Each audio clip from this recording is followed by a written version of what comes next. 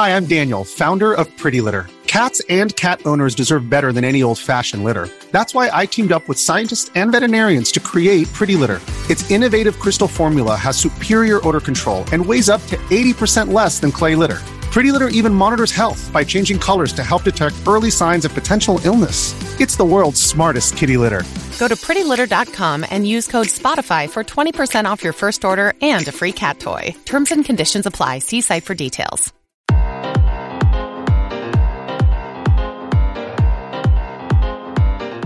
Ladies and gentlemen, boys and girls, you know the voice, you know the team. It's Game Dev Unchained, the podcast. This is Larry Charles, one half of the hosting team. And I brought with us this week, it's not Brandon, but it is the first person to go around the world in 79 days, Mr. Brandon Pham. What's up, everybody? Just got back. How are you doing? Welcome to this week's episode, Roundtable News. Again, a little disclaimer. This is reflecting opinions of ourselves and not the company we work for. Please don't sue us. Don't hate us. It's just our opinions, all right? And again, our special guests are unofficial Mr. Roundtable himself. podcaster. Yeah, Mr. Roundtable himself, Ray Graham. What's up, guys? How you doing? Good to see you, man. Yes. How's everything over there? It's all good, man. Loving it. Yeah. So a lot has happened the last month, and let's just start it off with GDC, right? GDC was obviously a thing that happens in San Francisco every year. Game developers all over the world, you guys should know about it. You guys should think about going to it. How was GDC for you guys? Like, what were the biggest news that stuck out, at least?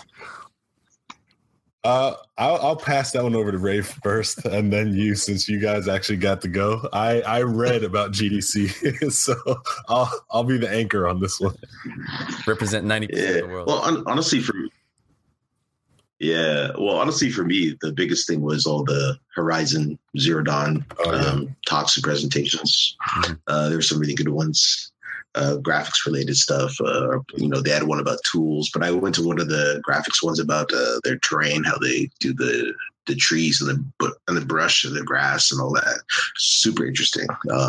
That's pretty much like, it was kind of light on a lot of really good rendering talks this year, as far as I was concerned. And but the Horizon Zero Dawn ones really, really jumped out at me. I thought those were pretty interesting. The Horizon Zero Dawn, was that the only open world game that's coming out this year? It's out. It's out, yeah. But was that the open world game this year that everyone's talking about? Yeah, the other red-headed dreadlocks, kind of like future tech, but still in primitive, like survival kind of. Yeah, just like robot dinosaurs walking around. Yeah, robot dinosaurs hunting, but it looked pretty dope. The concept was interesting, but everyone who's played it is like, oh, it's the truth. Yeah. Oh, but there's another open world game everybody's talking about, but I guess we're going to get to that later. But that one's Zelda, of course. But don't forget about Zelda, guys. Don't forget. Right. We'll talk about that one. Yeah. So, of course, Horizon Zero Dawn is out. Everyone's been raving about it. It's pretty much like 5 years of Guerrilla Games just doing, well, more than 5 years. They were on Killzone like forever. Killzone has been their game for the longest. And then what was the last Killzone they made? It did okay. It was a PS3 game, right? Killzone like 2, Shadowfall or something like that. Killzone 3 or something. Yeah. They did a PS4 one, right? Yeah, they did a PS4 one. They did a PS4. Yeah, Shadowfall. Shadowfall. Shadowfall. Yeah, so I guess the handcuffs came off from Sony and they were able to finally make this game that they've all wanted to do, and it's just a hit, right? Yeah. 2 million in like 2 weeks or something that I've read. Less than that, I think 1 week. 2.16 million units in 1 week's time. Shit. It became the best new IP debut for Sony ever. Right. So it definitely killed. Everyone that I know has given it like good ratings and everything. So GDC for me is not as exciting as in I didn't really attend any talks. I kind of at some point I need to do like an episode on hacking GDC because I was there for meetings. The buffets. The buffets. Basically, I had meetings. I had like a ticket reserved, but I wasn't able to get it till Thursday. So I spent like 2-3 days like bumming off Ray up there at Unity in his nice cafeteria. I had a few dinners on Riot's dime, Epic's dime. But my whole thing as soon as I landed was like, how do I get free food and not pay for anything? So GDC success from that point of view.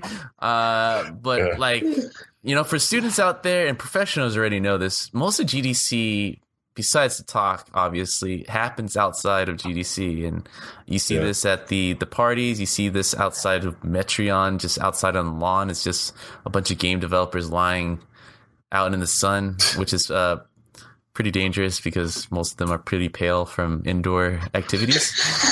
So damn, dude. I'm just saying we stay inside a lot, right? It's normal. Savage. But like as far as students, like this is a little tip for students. The number one thing they always say is like GDC is expensive, right? $800 or $300 for students or something like that. Just get a ticket to fly there or drive there with a couple friends, you know, cram into a hotel room together, stay with another friend, because most of the contacts you can make is just really outside in the bars, outside on lunch areas or dinners. So I saw that a lot. And it was funny for me just running into old friends that I haven't seen for like 7 years, just brushing shoulders because it is very compact and like crammed in those pretty much like 3 blocks within GDC. You see everyone once a year. It's really fun. It's like a little reunion. So for that reason, I really encourage students to go to just experience that. It's really cool. So I had a lot of fun. Yeah, that's though I didn't go, that's one of my favorite parts of GDC as well. Is like it's worth it just to reconnect with people you haven't seen in forever, you know, and share stories like, oh man, remember when we did such and such? You know, that's a good part. GDC for me was pretty dope. I love scrolling through the interwebs and you know, no, I'm not salty. It was good because I was really excited to see a lot of the updates. For the Epic updates were good. The Education Summit was nice. If you want to drop a line or two about that. Yeah, so I was there for GSO, Gamesco Online, the thing. And we were speaking at the Epic Summit, just kind of promoting it out there, telling people what's up with GSO and stuff. So it was cool. It was a good experience. Epic invited us out to talk about it, and that was one of the main reasons why we were up there for meetings. But generally, I haven't been back for 2-3 years, and I kind of forgot how crowded and congested it is with game developers just for that week. Like I was in the conference and just strangers who are not familiar with our industry would just walk in and ask like a person working at GDC, saying like, what is this? It's like, oh, this is the hall, the South Hall. So you want to go to the South Hall? Yeah. No. What is this? So he has no idea that game developers are getting together talking about game developing stuff. So I think SF is largely not very knowledgeable about what we do every year. So it was cool. A little awareness that we're out there doing things. So my favorite piece of news from GDC though is you can put Vives on layaway. And that is awesome. Yes. You don't have to pay the full $800 in one sitting. Yes. Ray laughs because we don't get that. Yeah, that's pocket. We don't have that, Ray. Stock options. Yeah, he has but I never heard about this news. It didn't really make a huge splash. I never heard about it. Well, I mean, you weren't looking for it, I guess. I guess, yeah. I'm totally surprised by this news, actually. I heard that they're doing payment plans for people who want to get into VR technologies a lot easier, and that's great because Vive is one of the top end. So a lot more people can probably afford, $70 a month versus $700 all at once. Yeah. That's people's number one complaint is always is the price, right? So it's actually very interesting. They're starting to do like kind of a credit payment plans, I guess, right? Yeah.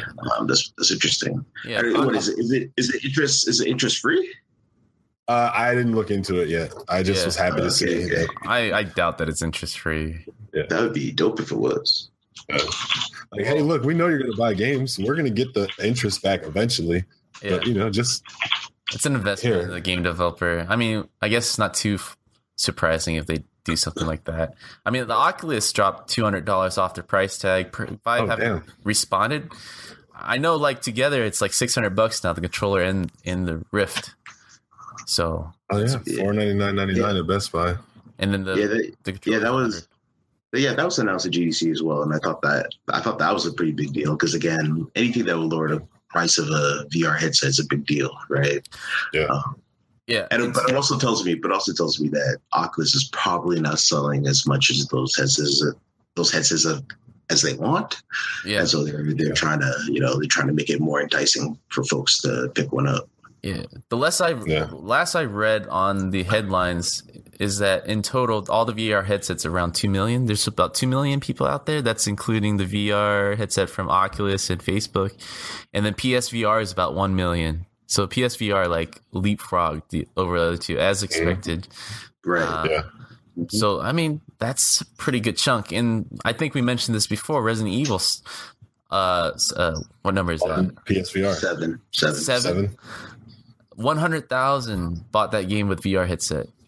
They sold like over 1 million or something, but 100,000 people from the last time I read. 10% then. 10%.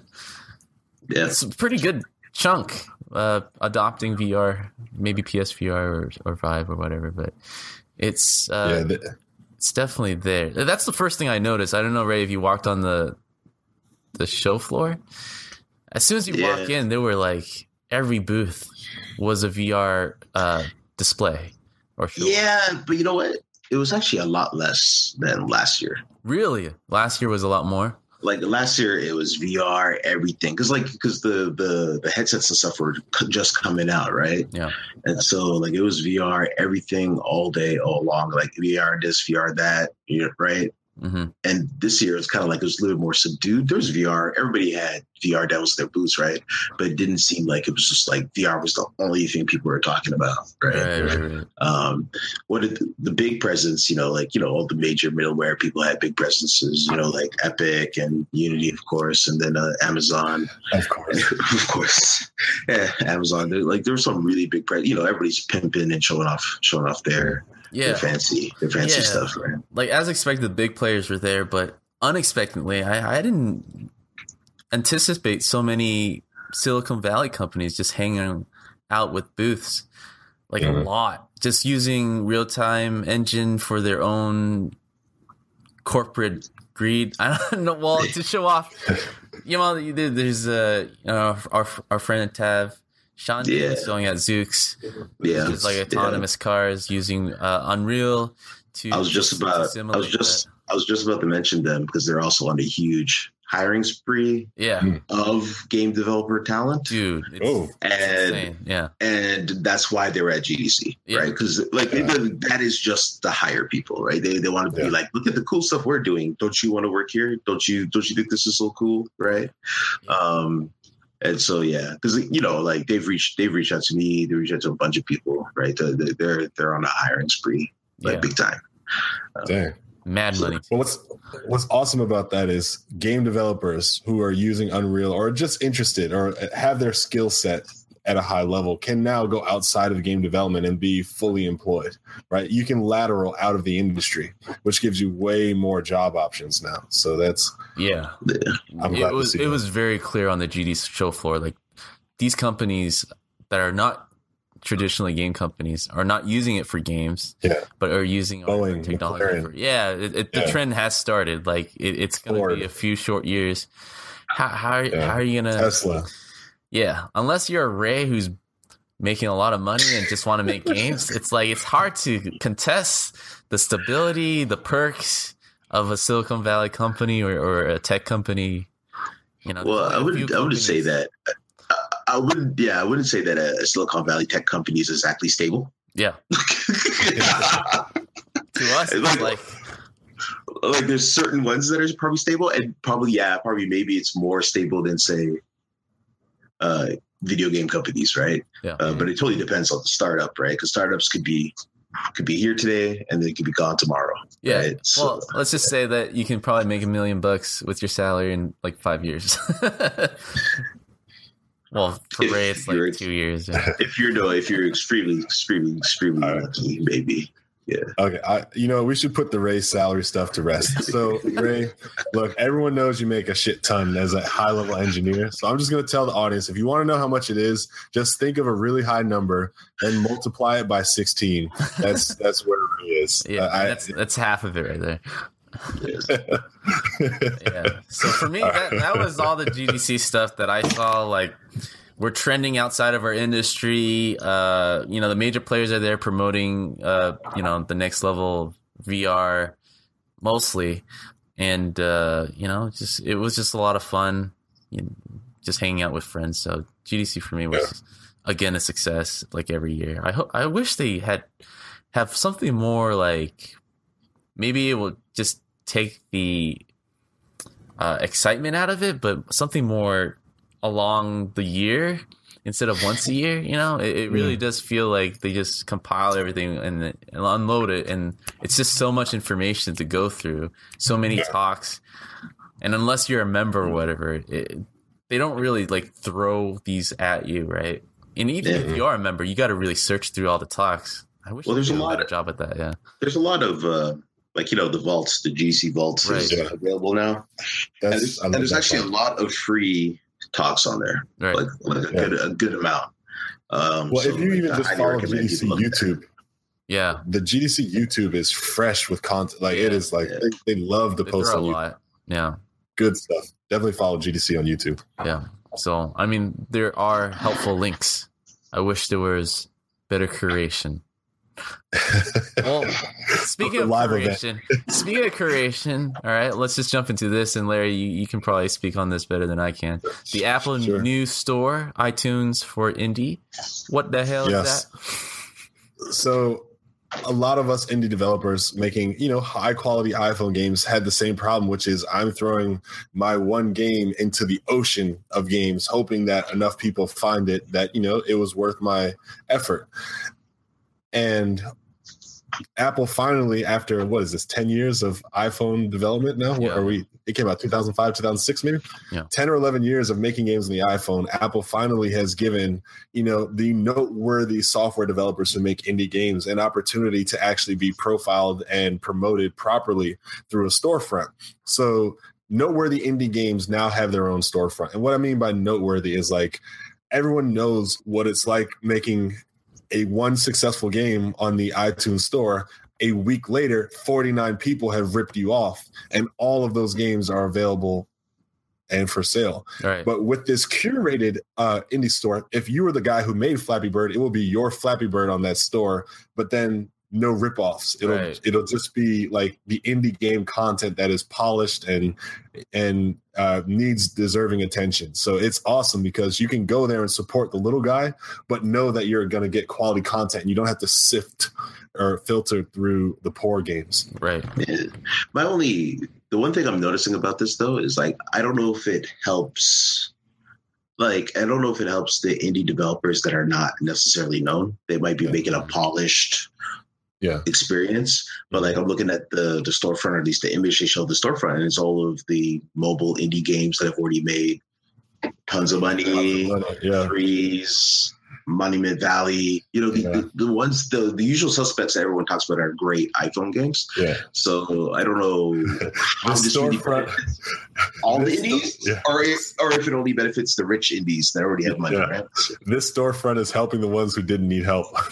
That's what it seems like. I understand. Yeah. Well, what is it called? They started out with celebrating indie games or something. What was the official name? The advertisement. Yeah, it's celebrating, right? So right now, if you open up the iTunes store, it'll say celebrating indie games. You click on that, and it'll take you to the storefront for indie games. Yeah, I'm looking at it right now, and it's like Device 6, Super Hexagon, Canabalt, Ridiculous Fishing. Yeah, so the Tiny Wings, Threes, Monument Valley, You Must Build a Boat. Like these ones that have done pretty well. Limbo's done pretty well, right? Like we're indie hits. Yeah. They got a section. They got a section a little bit lower down that says newly discovered indies, right? Okay. So these are a little bit lesser known, right? So maybe it will help, but they're working their way up. Yeah. What would be a better way? Like even Steam is getting rid of their upvoting. Like what is a better way to curate this stuff? Because at some point it's going to be overloaded, right? With someone curating. Force originality. Like the biggest problem with the Ocean is you have the one whale of a game, and then you have all the people who are trying to copy the whale's game, right? Or that's a bad way to explain it, but you see what I'm saying. Like you have your Flappy Bird, and then you have Flappy Drake, Flappy Taco, Flappy Gorilla, Farty Bird. You know what I mean? Like 900 ripoffs, all on the same store that people have to scroll through. That's killing the iTunes store, in my opinion. Yeah. As far as user experience is concerned. Yeah. Like, I see that, it's nice that there's a section and there's going to be some games getting highlighted here, but it seems like discoverability is still going to be an issue. Because still getting on this page is probably not easy, right? It's probably the same process you got to go through. And it's going to be interesting to see what happens.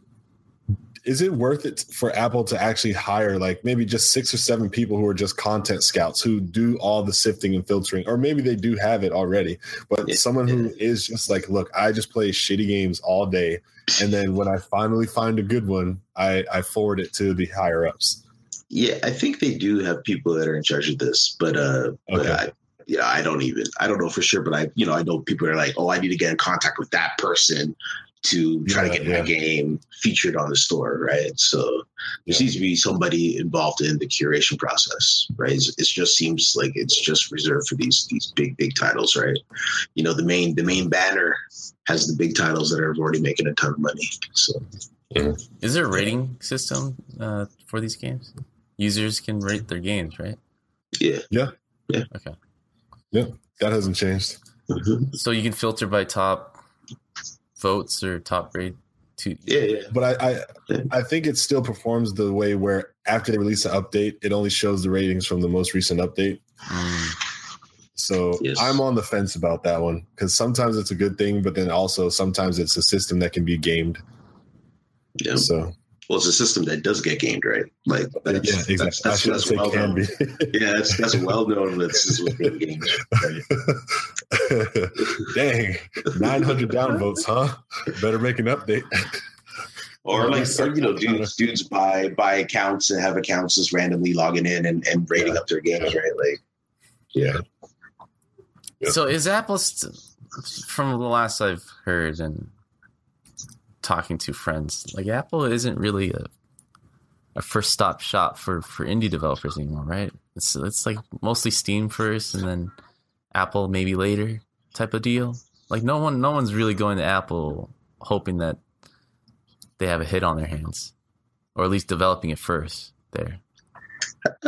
Depends. There's still people making tons of mobile games, right? People are still trying,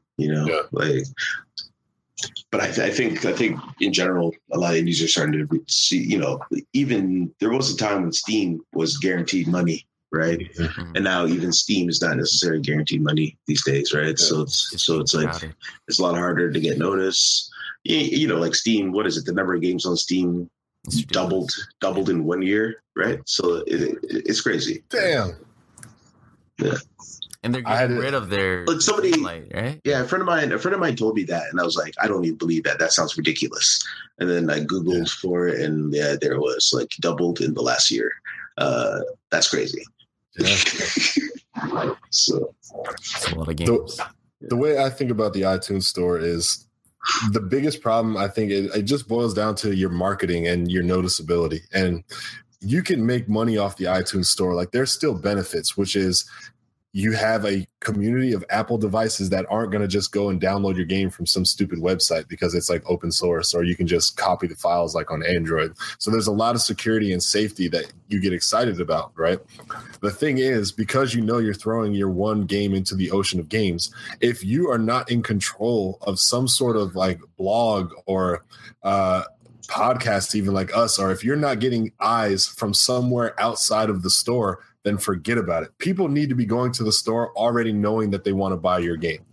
Yeah. Right. And it's those people who are like, of course we're going on iTunes, right? Like we'll make a ton of money. Like the Oatmeal, if they make a game and put on the iTunes store, it's like, of course they're using their platform to market their game. Before you even go to buy it, you already knew that that's what you were going to buy, you know? So I think that's... Yeah. I mean, no matter what they do, like the basics is still there. You just got to promote yourself, build an audience, and sell your game. Yeah, marketing matters, you know. It matters in AAA, matters in indie. It just matters. People need to know that your thing exists, right? Right. Yeah, that's the only way. Like, even with Steam, when it started small, even Apple started small. Like, right now, Samsung Gear, probably a lot of indie developers are trying to make that virtual reality game for that system because it's still relatively new, but... I wish them all the luck in the world. But that's going to get crowded if it gets picked up. Yeah. You know, the gold rush only lasts so long. Yeah. You're going to have to rely on your marketing chops. Or they best get Oculus to pay for their development. Yeah, that too. All right. So, moving on. I haven't upgraded my PC for a while. And maybe this reason might help me. So, Larry, the Ryzen, am I pronouncing it right? Yeah, Ryzen. I'm really excited about this piece of information right here. AMD, as hard as they may be facing, or as hard times as they may be going through right now, 5 years of development on this processor series and architecture, they finally come out with something that is going to force Intel's hand to stop throttling their upgrades and charging people $1,200 for like these incrementally different processors. I mean, Intel, look, before I jump back on Ryzen, Intel, everyone loves Intel processors. They're great, they're powerful, they're efficient, right? But like they had no reason to make a better recipe because nobody was competing with them. They basically had a monopoly because AMD wasn't able to do anything for so long. So now AMD comes out with the Ryzen, which is giving you on par or better performance depending on which series you go for. I think it's like the 1500, 1700, or the 1800X. Ray's denying this. No, Ray's denying. Okay, so this is what they're promising. This is what AMD is promising, I'll say, that they are giving you performance on par or better than Intel processors. But for, at the most, what is it, $499 for the 1800X? Yeah. $500 compared to Intel's highest processor is going to cost you more than $1,000. I mean, if you're just like, hey, I play some games and I do some video editing, but I want to do it at 4K and I don't want to spend $1,100, hell yeah, I'll buy a Ryzen and do it for $500. But now, Ray, obviously, the reason why you make up please tell these people who are excited about Ryzen, and myself as well, because I see the value, but I don't understand why it's better or worse than Intel. I just see like the Microsoft PowerPoint slideshow that says, here's Intel, here's Ryzen. And I'm like, oh, that bar's higher. I should get that. Well, it's out now, right? So you can buy Ryzens now. And when chips come out, something else comes out with them, and that's the benchmarks. Yeah. And the benchmarks have shown that, no. Right? Intel is still better, especially for gaming, actually. I just read something today saying that Intel actually outperforms the Ryzen chips in gaming specifically, right? And there are some, so now, like, Ryzen's exciting, yes. Like, the number one thing is, like, the price point, new architecture. There's some interesting things going on there, right? Higher instruction being processed per clock, and, like, all the technical stuff, like, seems really promising, right? And the price, you can't get, So I think that's the one good thing out of the whole thing is, like, it may kind of push Intel towards lowering the price. Yes. Because also the gap, I think the performance gap that's showing up in the benchmarks probably won't matter for most people, right? Mm-hmm. But still, like if you're Mr. I need the fastest CPU on Earth, right? Then it's still an Intel CPU. Yeah. And that's what the benchmarks are saying, right? So if you I haven't really looked at them too in depth yet, but I have heard this is what I've been hearing through the grapevine, right? And Nantech is a site that actually does very in depth, and they also do game comparisons, and so I'm sure they already have something on their site like breaking it all down, right? But from what I'm seeing, though, the Intel that is outperforming the best Ryzen is not outperforming it by 200%, but sure, Ryzen of course, is definitely half the price. Of course. Like, if you're price sensitive, then hell yeah. Like the rest of us, this guy. If you're poor, price sensitive, this guy. I'm just saying, man. I'm just saying, like, if price is the thing that matters the most, you're like, hey, I can just get this. Is there a significant gap though, like the on par chips to the processors to the Intel? Like, is it a significant gap? Is it 30%, 40%? Like, is there an estimate that you can give us? Yeah, I'm actually looking at a chart right now, and it's like, it's kind of hard to tell from here, but it's like at least maybe that's about 10%. 10%. 10% for half off? Yeah. Come on, something man. like that. Something like that. Yeah. You know how old my processor is? It's so old. Yeah. I'll take that. This guy, if you're poor and you want to swallow 10% for half the price. Yeah. But here's the thing, right? So I'm looking at AnandTech, right? And so they have, performance per dollar, right? Yeah. Single threaded, performance per dollar, multi-threaded, and performance per dollar overall, right? Mm-hmm. And like when you get into like overall performance per dollar, Ryzen is like up there competing with Intel and beating Intel handily in some areas, right? Because you're talking about performance per dollar, right? So it's like, yeah, if you want to break it down to the straight up, what am I going to get for my dollar? Then Ryzen's like a steal, and you probably should get one, right? But if you're like, yo, I need this to be blazing fast and get the most performance, then you got to pay for it, right? That's just how it's rolling. But like I said though, like maybe this is the thing that gets Intel to be like, okay, we need to do something about our prices and compete. Yeah, right. Yeah, Ray's like, and if he sneezes for 5 minutes, he'll make up the gap money that he needs to buy the extra. Dude, I'm not buying any new. But for the rest of us, that's like a month's pay of saving. And I got my PC sitting there, and it's not getting upgraded anytime soon. I'll tell you that right now. Oh man, give me your old PC when you're up there.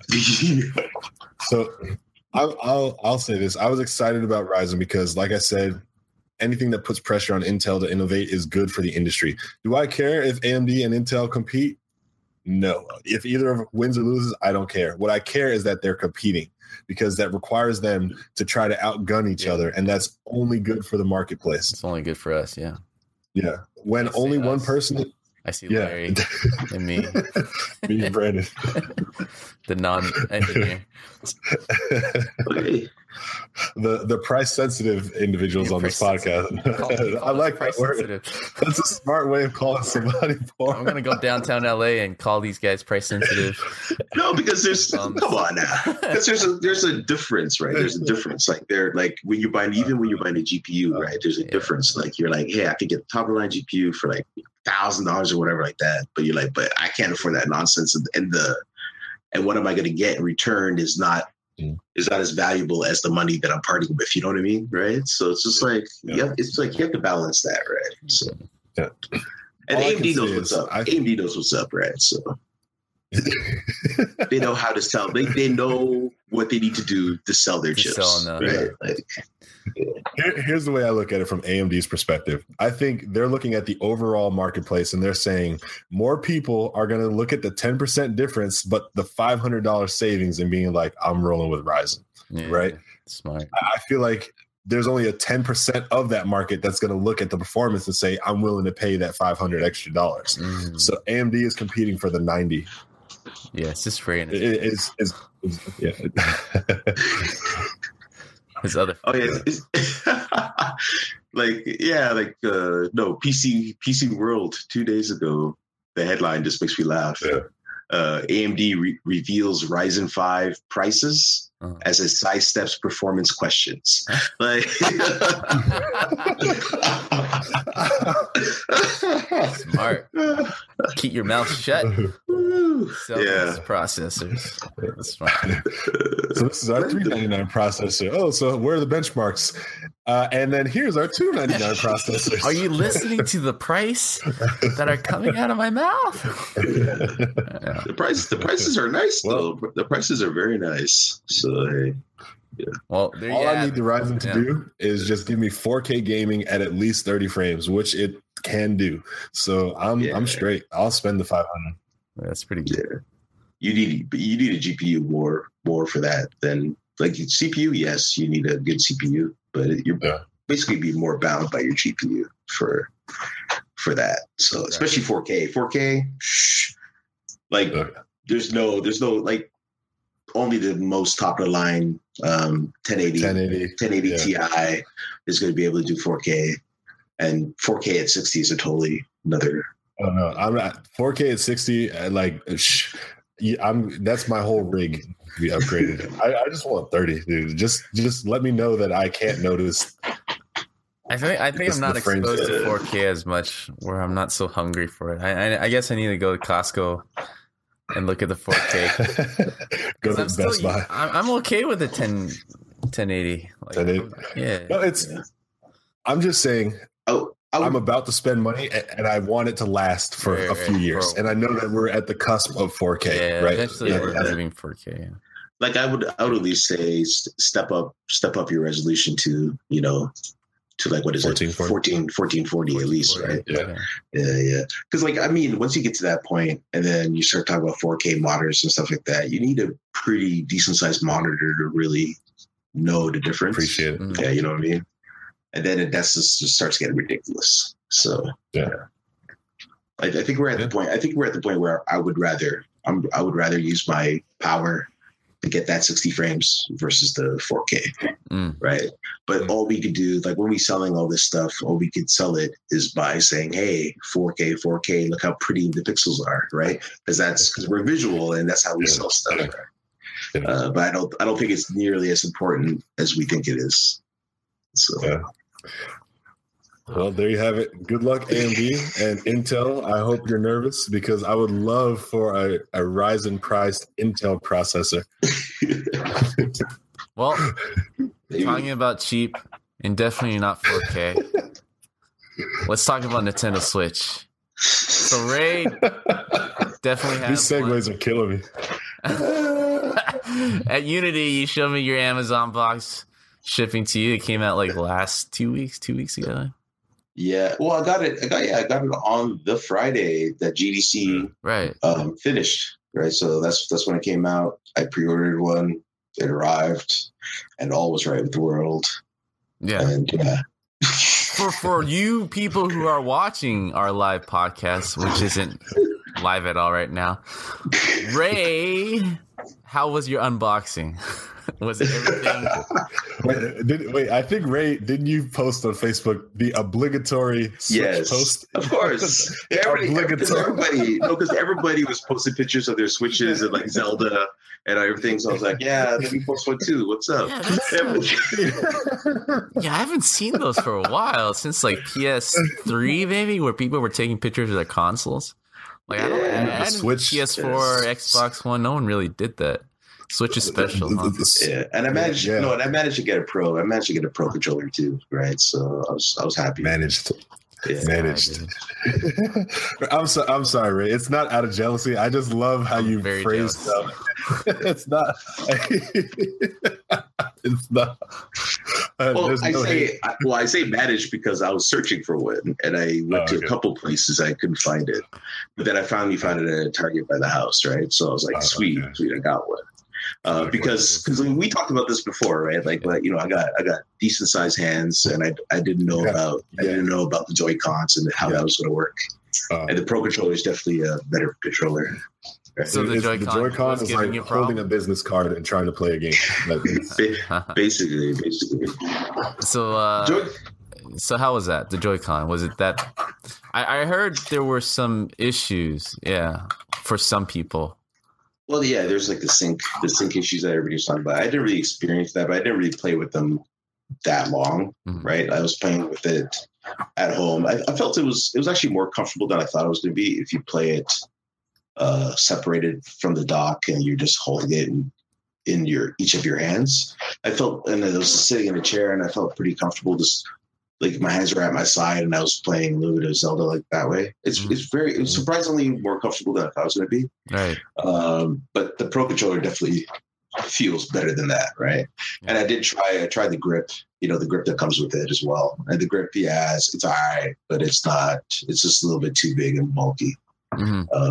So, or the spacing just felt all off, right? So, but it was all worth it because probably the greatest game that I've played this year is Zelda. This year, you mean 3 months in? How many games have you played this year? Yes. And no game is going to come out and be better than Zelda this year. Yeah, I've been hearing good things about it. Yeah.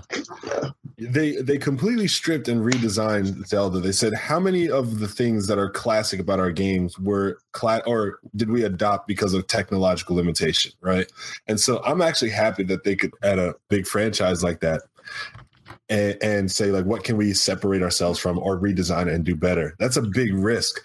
But it's also still very much a Nintendo game. Okay. At the same time, right? There's no hand holding. Like they just say, here's the world, figure it out, have fun, explore, and figure out how to do stuff there. And it's just so well designed and so well done, right? That only Nintendo does stuff like that well, right? So that's like the first Zelda all over again. Yeah, figured out. That was the Zelda 1's high concept. Figure it out. Yeah. So you say, I wish I could. Wish you can what? I was saying that I wish I could talk about it like a lot, but that would like spoil a lot of it because I think it's just so good. It's just so good. Yeah, and you said what other games have you been playing, right? Like I got Horizon Zero Dawn. Okay. I got Nier Automata. Mm-hmm. Right. I got For Honor. I didn't get For Honor. No. Yeah, Ray's not that good at fighting games. Yeah. Oh snap! I should just show you my Street Fighter stick right here and tell you to shut up. Anyway, but it's not about the sticks, bro. and honestly, like Horizon Zero Dawn's gotten a lot of love. It's actually a really good game as well. Like really well polished, really well made. Yeah. Right. But then I was actually going between that and Zelda at the same time. Like I played Horizon Zero Dawn one night and I played Zelda the other night, right? Mm-hmm. And Zelda just is a better game, like by a large margin.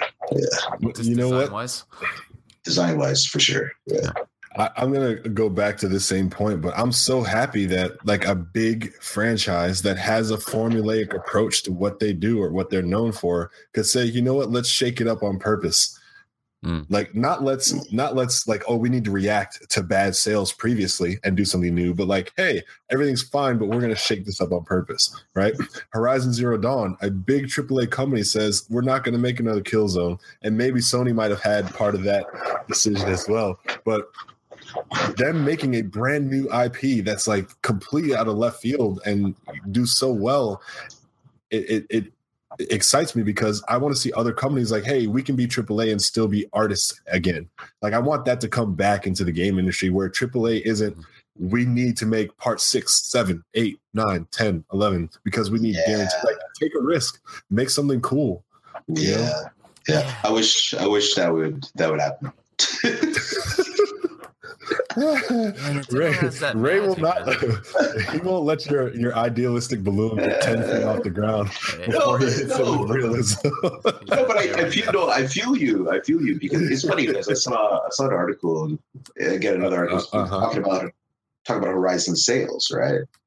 Yeah. About how Horizon did it's a record for new IP on a Sony platform, right? Yeah. And I was like, well, it's easy to set records when like nobody's really releasing new IP, right? Like, you know what I mean? Like, like if that's your qualifier, it's like, yeah, sure, okay, yeah. There's barely any new IP coming out, right?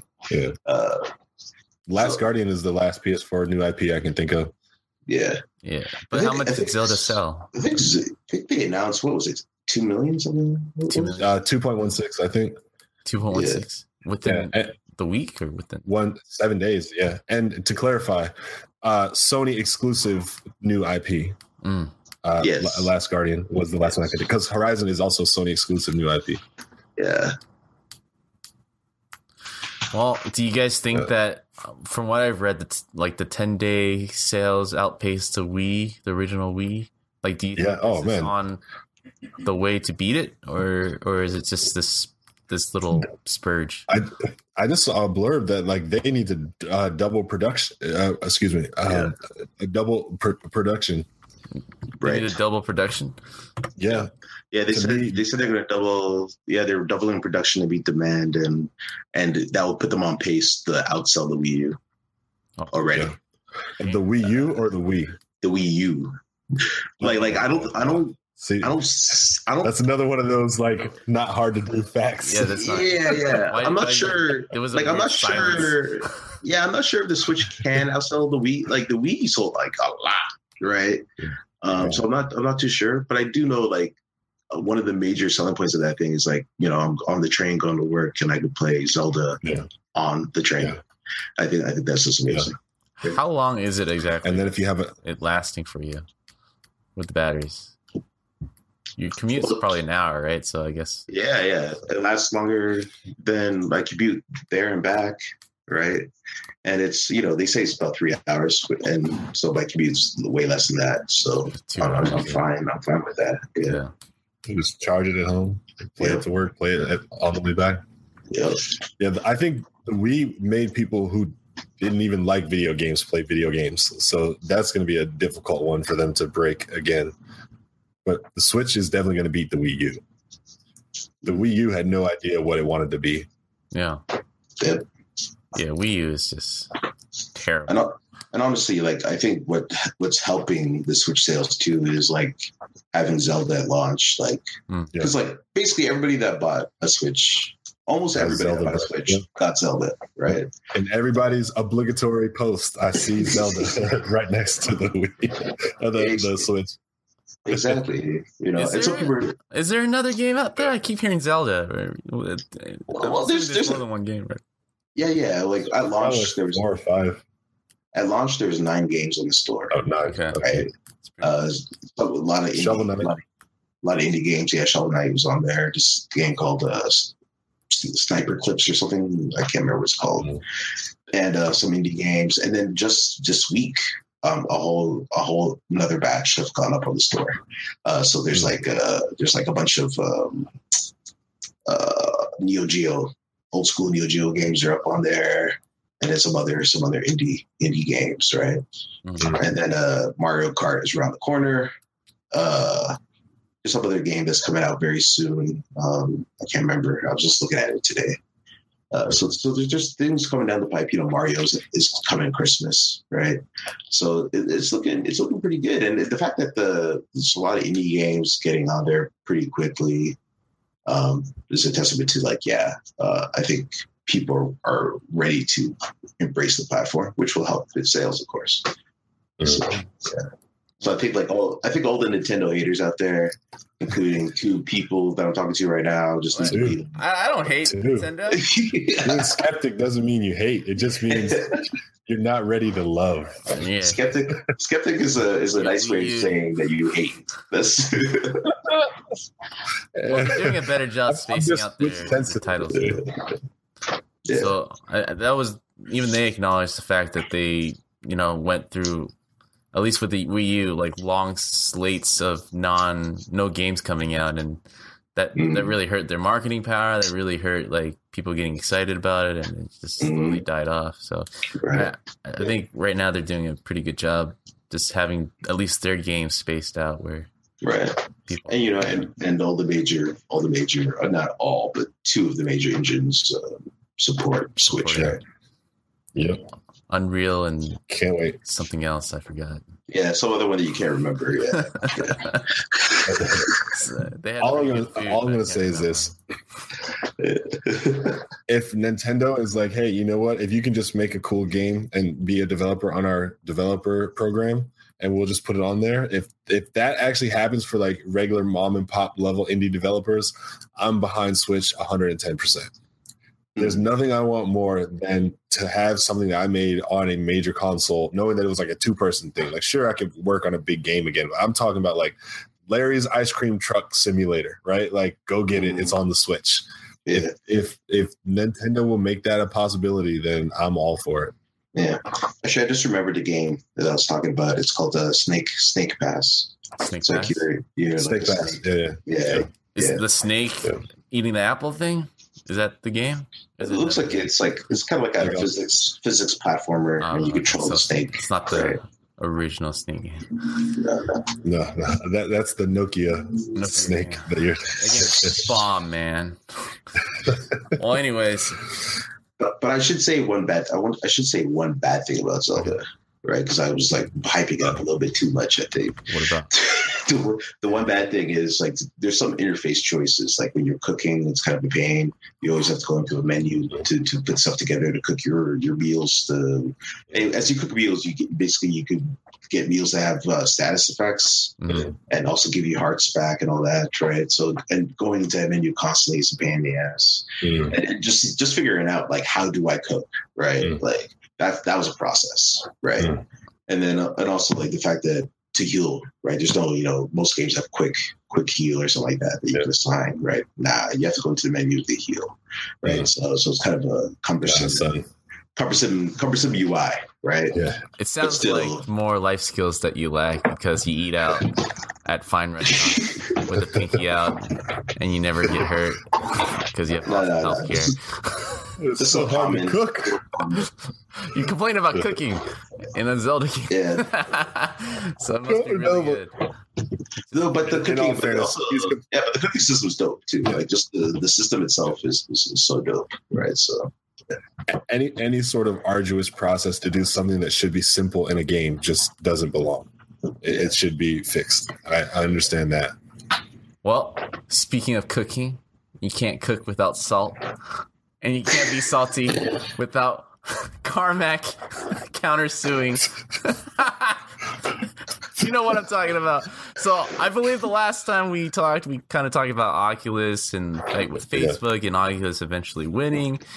And they're bringing that to, what's the second part? You go to appeal. They're appealing it. So we'll see how that goes. But then Carmack, no money has been paid yet. No money has been paid. If you appeal. Yeah. But Carmack doesn't like to go long without getting paid. So he's suing ZeniMax over unpaid buyouts, I believe, like $30 million of it's what was it? $22.4 million. Yeah, it was pretty exact. So he's not bullshitting. Yeah. It's basically ZeniMax stock that he was awarded when they bought it, and he basically wants to sell them back the stock as per agreement somehow. Right. And he's saying that they don't want to do it because they are salty that they get as much money as they wanted in the court case, right? And so he's suing them to buy back the shares so he get his money, and they have nothing to do. They're gonna lose that. Yeah, if it's as you described, they may as well write a check. Yeah, it sounds. That's what like I haven't looked at the court documents, read the whole story, right? But it's like I tend to believe Carmack over ZeniMax, honestly. Right. So, well, he's the engineer, so I've already seen companies not want to pay deserving developers their money, hence Respawn Entertainment exists. You know what I mean? Yes. This before, just pay.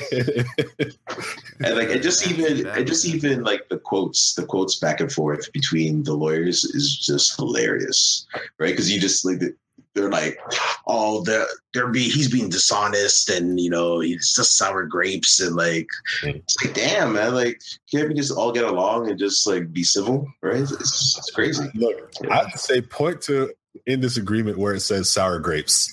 You don't have to pay. Just if you could point that out, I don't pay. You know, nowhere in this does it say anything about my attitude and what you have to do to pay me my money. Kids work it out. It is I mean, if the appeal doesn't work, because like ZeniMax didn't stop. If we're going back to the Oculus versus Facebook, they didn't just stop about getting paid in the appeal. They want all the stocks to be pulled off the shelves, right? They want to cease the sale and everything. Yeah, they want to stop it from being sold. Yeah. I mean, is that strategy of them just really wanting to get their money and stuff? No, that's them being super salty. Right. Yeah. Like they're just super salty. They're like, nah, we don't want you guys to make any money off of something that we think is ours. Right. Yeah. But of course, if you pay them a whole bunch of money, then they might, they might reconsider. Yeah. Yeah. That's salty. Yeah. This is it's just, they're trying to tank like a whole industry, right? Like VR is in its infancy and it does not need any catastrophic hiccups like this.